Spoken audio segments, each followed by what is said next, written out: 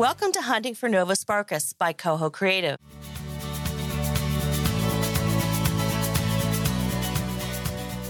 Welcome back. I'm Ellen Craven.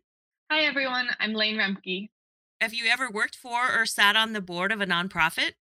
You might say they have a hard time being innovative. Today's guest would completely disagree. Emily Taylor is going to talk to us about how she has taken a human-centered design approach to working with nonprofits and is making change happen. Welcome, Emily. Thank you. Glad to be here. Thank you for joining us. And we've been having technical difficulties, so really glad you're still on the line. All part of this past year. Emily, please tell us your story. How have you gotten to where you are today? Well, so it's interesting because I started out for a long time in my career in the for-profit world. I did a lot of, I was an industrial designer, focused mostly on packaging and, packaging all sorts of consumer goods. And always volunteered and always had just sort of my eye set on doing more good, being more mission focused, and I had an opportunity to do a switch, and I took it. So I've throughout the last 4 or 5 years, I've been consulting for nonprofits and taking a lot of what I've learned in the for-profit world, my human-centered design background, and translating it into a way that helps nonprofits package the work that they do and sort of rethink how people are perceiving their brands, why they're supporting them, and really helping them gain more passionate supporters. So when you went into the nonprofit, did you go in knowing you were going to be bringing this human-centered approach, or is this something that you worked your way into?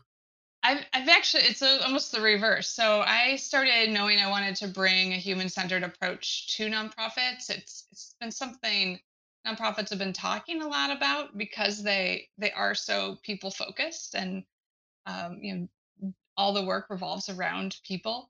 So ultimately, nonprofits should be human centered. But as I got into it, I realized the approach that I was used to is very consumer centric. How do you get somebody to understand a brand and a product and purchase it? Where nonprofits had to take in a lot of different points of view, different stakeholders, their board, their funders. Yes. So yeah, I've spent that time less and less calling it human centered design, but taking those principles and translating them in a way that's meaningful for nonprofits. So tell us what that looks like. When I first started, I really focused on kind of a 5-step, not human centered design process. So it's about doing some research and reframing. Oh my gosh, now I'm not even going to remember because I haven't. I haven't had I put you on the spot. but it involves like pulling different stakeholders together and coming up with creative solutions for your challenges, and then prototyping and testing them. And so as I've gone through, for nonprofits, risk is a big deal, and so I've had to change it around a little bit, not necessarily the process but the way I talk about it, because um, testing is like a forbidden word in the Yeah. nonprofit space. And it costs Um, money. yeah, and taking a step back and doing research before you identify the problem can really seem like it's a big barrier because of cost and resources. Yep. So I focus on 4 principles with the work that I do, and one is listening and really trying, doing that is the research, that is the design research. Finding different ways to interview or survey your stakeholders so that you can really try to better understand the problem you're trying to solve. Finding ways to break down the barriers, and build connections. So a lot of the human centered work that I've done in the past is around finding, not just the functional things that people want to, you know, are in people's ways to purchase a product, but also emotional. And so, how do we find some of those, emotional elements that really connect people with a nonprofit, and call them out so that we can use them as tools. And then guide the third is guiding and really making sure you're moving people from one stage to the next. And then I instead of prototyping and testing, I call it thinking like a scientist. Nice. Um, because that's what scientists have to answer, big tough questions, and they don't go out there thinking they know the answer. They come up with hypotheses and test them, and that's really when we're dealing with people and motivation, I think that is a great mindset for getting new ideas out there, seeing what works, and then putting your resources into those that are really going to get you the donations, the support that you need. Mhm. So there's a lot. No, that was great. And actually, just to take a step back, you made me think of something when you were talking about stakeholders. We do stakeholder interviews a lot, and is have you found ways to get that emotional component out of them in a creative way? Versus a lot of times it's like, yeah, we're going to ask these 6 questions and see what happens and kind of dig in. Have you done anything or found anything that has helped in terms of getting more of that outside the box thinking with them? Well, I'm a big fan of the 5 whys, really digging into motivations, but that only goes as well as people can articulate Yep. their motivations. So I like to talk to them about specific situations. When did they start going to a particular nonprofit event? When did they start donating? And and talking about how they feel in those particular scenarios, and asking things in different ways. So I kind of go through and ask the same question a few different ways. So it might be, how did you enjoy this picnic event? What made you want to come? But then also trying to pull together other interactions. Maybe they did donate, and what were their thoughts there? Because it can all builds together into one perception around an organization and their feeling around it. Yep. It's really interesting how you've taken a discipline and retooled it, for lack of better words, to make it appropriate and still work in a different type of an environment. Yeah, it's taken some time, and I'm sure it will always keep evolving. But I feel the process is really good, and so it's just a matter of trying to make it to translate it. You Yep. know. Yeah. Do you have any success stories that you could share of how this has worked in such a risk adverse field? Sure. I had a client that it was arts organization, an art incubator, and they were really trying to figure out how to grow support for their mission. Get more local people to donate and support this beautiful space they had that found up and coming artists and really helped them grow. And they had these amazing events because they had this access to amazing sculptural artists, performers, poets. They could throw these amazing events, and as we started talking to their audience and getting some of that sort of initial research, that listening component, we found that they were thinking about those events. They were kind of in their minds getting them mixed up with entertainment instead of philanthropy. And Ah, so, rightly so, they were really Mhm. making these amazing events and putting a lot of work into them. And so that was the listening part. And so what we did was go through and put together three different prototypes of messaging that they could say to their audience. And so that was sort of our prototyping, if you will. And they went out and then in different events would say different messaging, and use a different element each time. And in doing so, they were able to develop a message, a winning message that they could then talk to people about what they did behind the scenes. What would they do with donations that came in? What was the history of the space? And why was it important to this community? And so they tested those and were able to pull it together to create, as I mentioned, a winning message, that they can now use ongoing for their events to help bring people from entertainment to philanthropy. I think that's really interesting because you were able, and maybe this is something that's like specific to the nonprofit, but you were able to like research and test it live, because it's kind of like you had everything to win, not that much to lose. So you were able to go out and test it at these actual events. Yeah, and I think the key was to really identify the problem. Like people weren't, it wasn't that they didn't care, they just didn't, they weren't thinking about philanthropy at a time when they were having a lot of fun and drinking Yeah. wine. And Watching a cool show. Yeah. so they needed to be guided to that stage of engagement. What's actually nice about that too is that you just did it. It wasn't a Mhm. big, complicated, overthought process.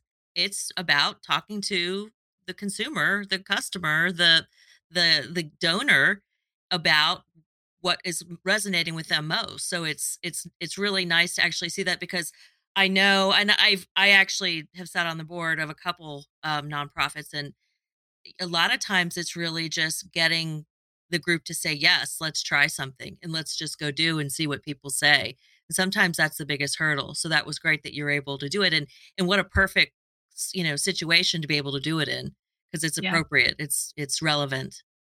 Yeah, and it's pretty low cost for them. They just have to come up with the concepts Yeah. and do it. Yeah. And a lot of times you can get an agency to help you with that.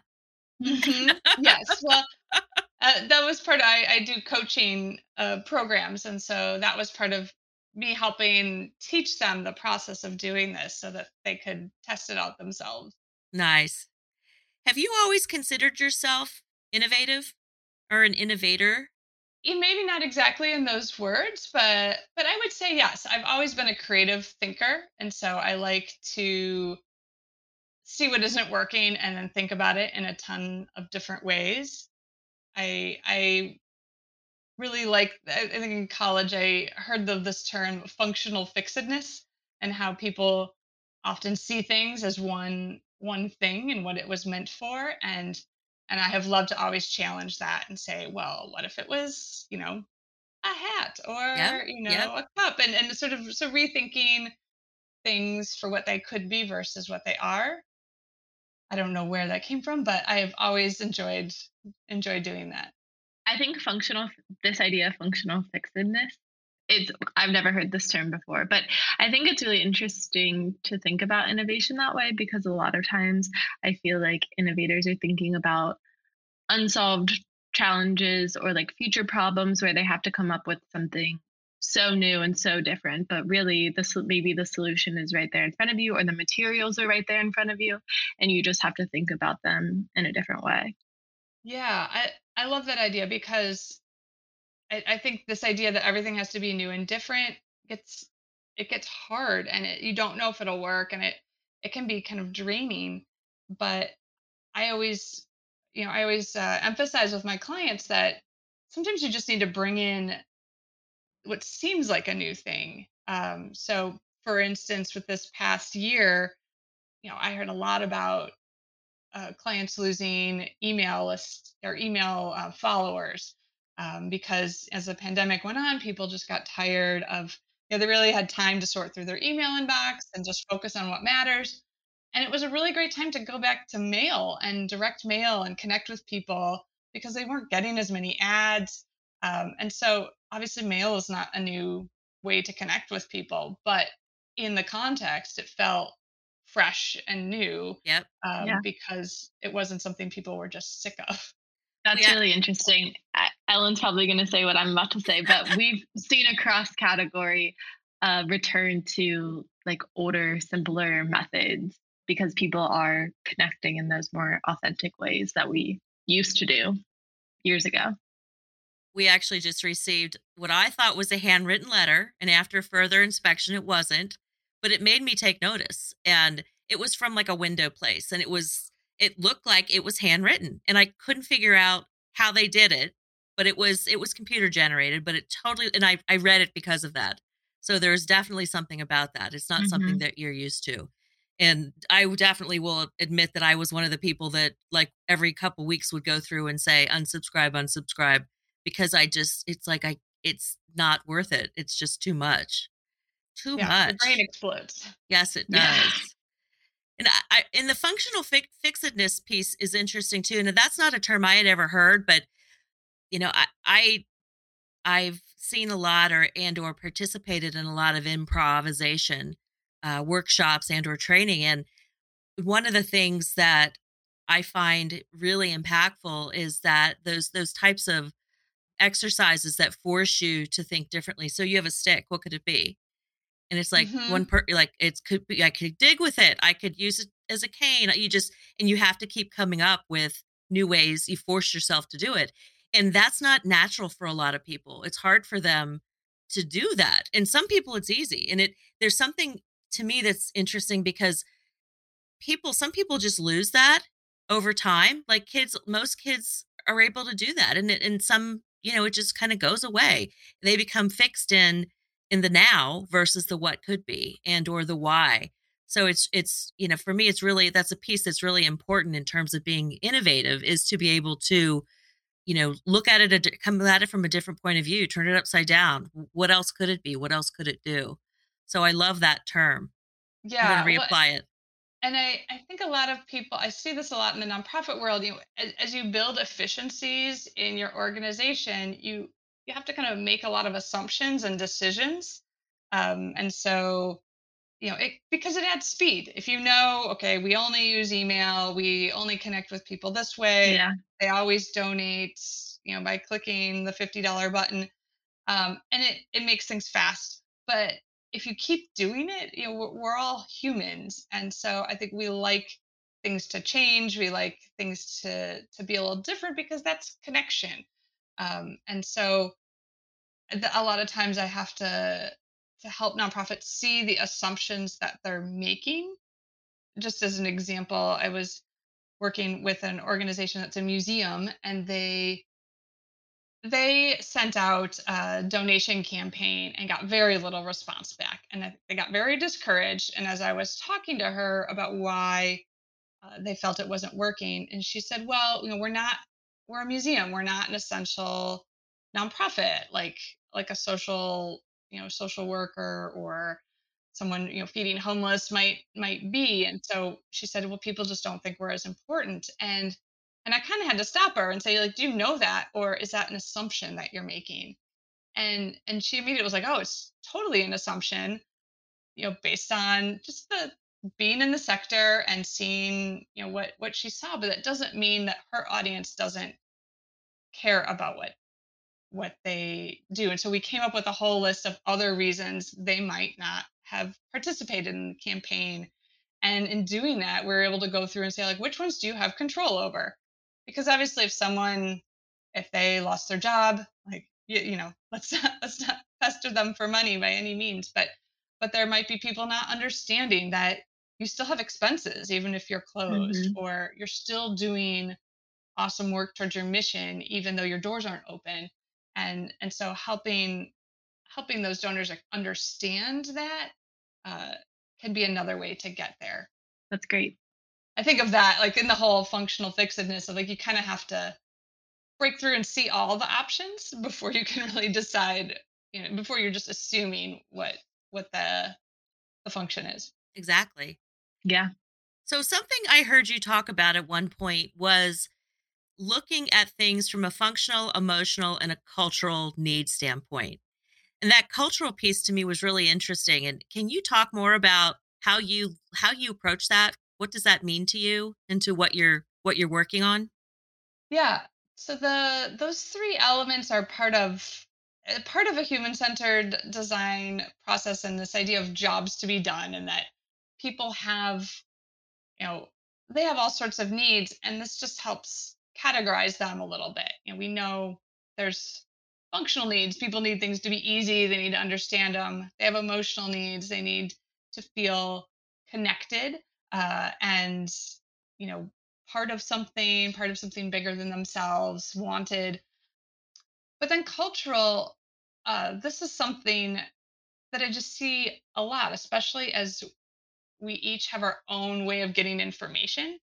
And so cultural might be something like using words like, if you say fossil fuels and you're a sustainability minded organization, culturally people are going to take, greenhouse gases, all those things, like people are going to take those in different ways based on their culture of what they're reading, what their news tells them.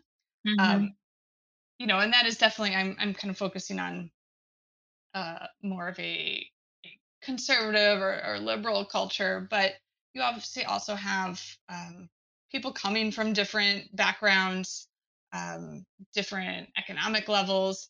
They might have a different idea of what it means to support an organization, um, and so you really have to understand how the words and what you're saying and your message is perceived, because you know people think about them in different ways. I've heard some nonprofits talk about the Reagan era donor, and there was definitely Whoa. this mindset. Yeah, there was this mindset that you know in that era that you just donated. You didn't necessarily have to have a whole notion of what was done with that money. You just, something was important to you and you donated when they asked, and that was just a process. I will say, just as an example, I walked with my father into a free bookstore that's around the corner from me, and I just go in there all the time and take books and drop books off. My dad went in there, picked one book up, and then he like gave the guy a $10 bill, and I was like, I didn't I didn't understand why he was doing that. I'm like, this is free, Dad. um, and and so I think there's just a different mentality to donating that used to be a lot more cut and dry. Whereas younger donors really want to be part of something. They want to know that they're connecting, that they're helping, and that they're making the best use of the limited funds they have. And so, that can be a generational cultural difference that you just need to figure out how, what sort of stories and information your audience needs, and the who you're focusing on. I also think it's like, what's their motivation?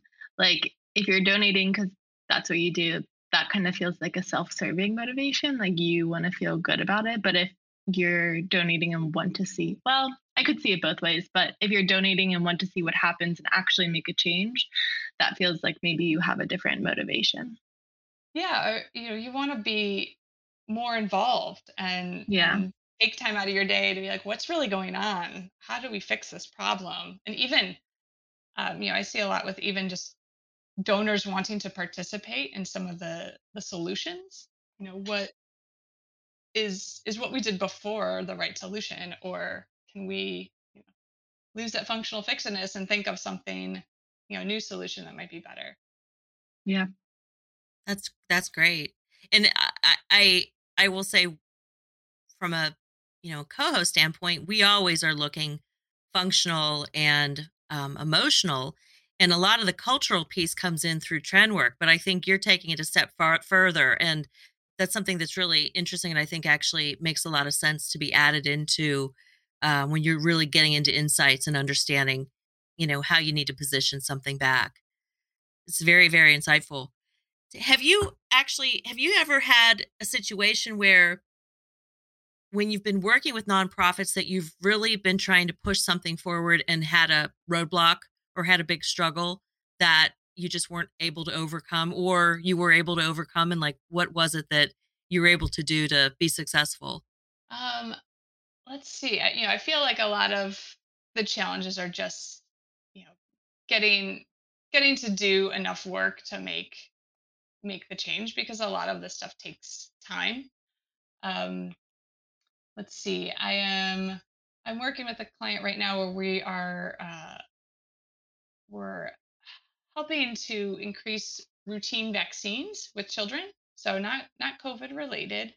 And so far we've done some of the research behind it and interviewing around different states to try to figure out what is keeping people from getting to the doctor, staying up on their routine vaccines. And it's a huge, when we talk about culture, it's a huge cultural challenge. There's a lot of people who are questioning the need for vaccines, and whether it's what they maybe from a more conservative point of view of how the vaccines were created, how safe it is. Is this is this safe for my child, or do can big pharma tell me what to do, all the way to like very highly educated people that have done their own research and have a point of view already established. And so I think this is a situation where it's a very big cultural hurdle to overcome, and how we're taking a look at it is just getting the lowest hanging fruit. How do you start moving people slowly, and building trust with them so that you can get the people that are maybe on the fence and can be shown more information and better understand um, you know the importance of vaccines, um, and then just kind of keep picking away at it, without trying to overcome the big hurdle of changing people's mindsets that have feel very set in the sand of Set, where they're yeah, at. established. Yeah. Because at the end of the day, you're influencing. Hmm. You're influencing them to change behavior. And to your point, I could definitely see, just thinking about, people that, to your point, who are set in their ways, or, who have such a firm belief that you could shake them and, tell them this is true and it's not going to change their behavior. That's a big one to tackle, actually. Yeah, that was I very, was like, very that's big. impressive, because that would be a big one to tackle. Yeah. Yeah, Please I keep guess that's working why on that one that one. came to my mind. No, that's Definitely. great. What would be something you would consider like your greatest success, where you've really done something fabulous and you've really been proud about how it turned out? Yeah, well, and I feel like there's always, everything's always these kind of ongoing wins.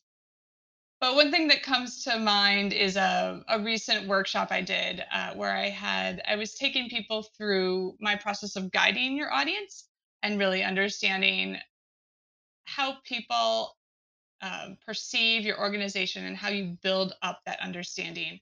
And so with these 80 people, we created a pseudo organization, a pseudo nonprofit, and walked through step by step how that organization could guide its followers towards making a donation, and not expecting them to understand right away, but helping them bit by bit get a little more information, a little more connection.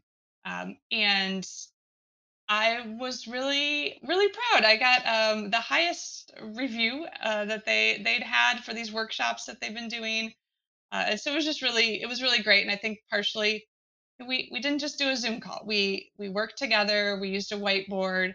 We problem solved together, and people were able to participate with ideas. Uh, and again, like that idea of functional fixedness. We just tried to rethink what a workshop could be virtually, and it went really well, and it was great participation as well. Yeah. That's great. Congrats. Yeah. Have Yeah. you considered taking something like that?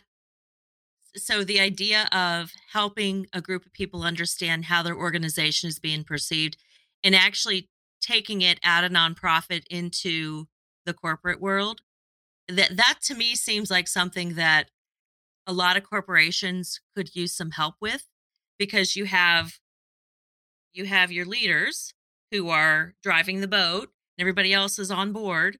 But I know you've seen all the surveys. They send the survey out and it's like a temperature check, and people may or may not answer them, or they may or may not answer them. Honestly, I just wonder if you've ever considered taking something like that simulation, and doing it on the client or on the corporate side. I haven't. I've spent, like I mentioned, the last couple of years translating this to nonprofit, but I am a big believer in the blurred space between for profit and nonprofit, and because you're seeing it more, you're seeing these B corps, you're seeing social enterprises. There's all different kinds of things that are combining some of that, and it is just making me realize that there's less difference than I originally thought. There's the cultural difference of how you talk about what words you use, testing and consumer, but once you make that translation, the work itself is very similar. And I agree. I think that idea of guiding, and one of the key elements, as I'm doing these guiding coaching programs, that I'm really realizing is that it's about teams working together. Yeah. And that is the same no matter if you're a nonprofit or for profit. You have to, if you're bringing people in through social media, that social media person needs to know how they are bringing those people to make the next step, and how the event planners or whoever comes next is then thinking about how they fit into this bigger puzzle of guiding people to the ultimate goal, which is donating or purchasing a product. Yeah, It's right. there's, Exactly. there's definitely differences, but there's a lot of similarities. Yeah. I think your comment about the line like continuing to blur is really interesting, because if you think about all the brands having social responsibilities, yeah, and how that's like point of entry these days in a lot of categories, I think that's a really interesting thing to think about.